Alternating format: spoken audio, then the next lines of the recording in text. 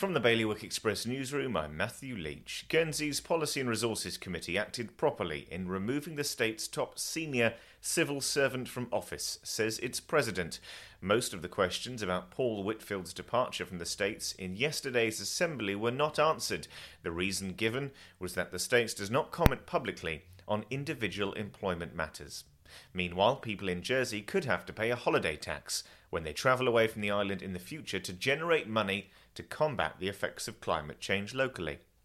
The number of French vessels allowed to continue fishing in the Bailiwick of Guernsey's territorial waters next year is yet to be confirmed, as the UK is accused of attempting to hold France hostage for political ends. And the site of a new £3.6 million victim support centre in Jersey has been narrowed down to two options, with a decision expected to be made by the end of the year.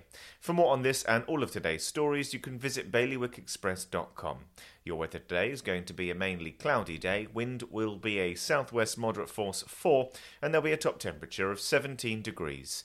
And that's the latest from the Bailiwick Express news team. Well, the garden looks good this year, but it would definitely smell better if we got rid of that oil tank. We could fit an air source heat pump in there and have room to spare. I've heard they're very efficient. And 1/3 of our electricity is renewably sourced. No more topping up the oil tank.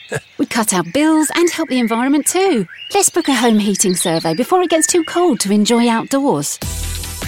Islanders are already making the switch to a greener future. To book your home heating survey or to find out more, visit smarterliving.je.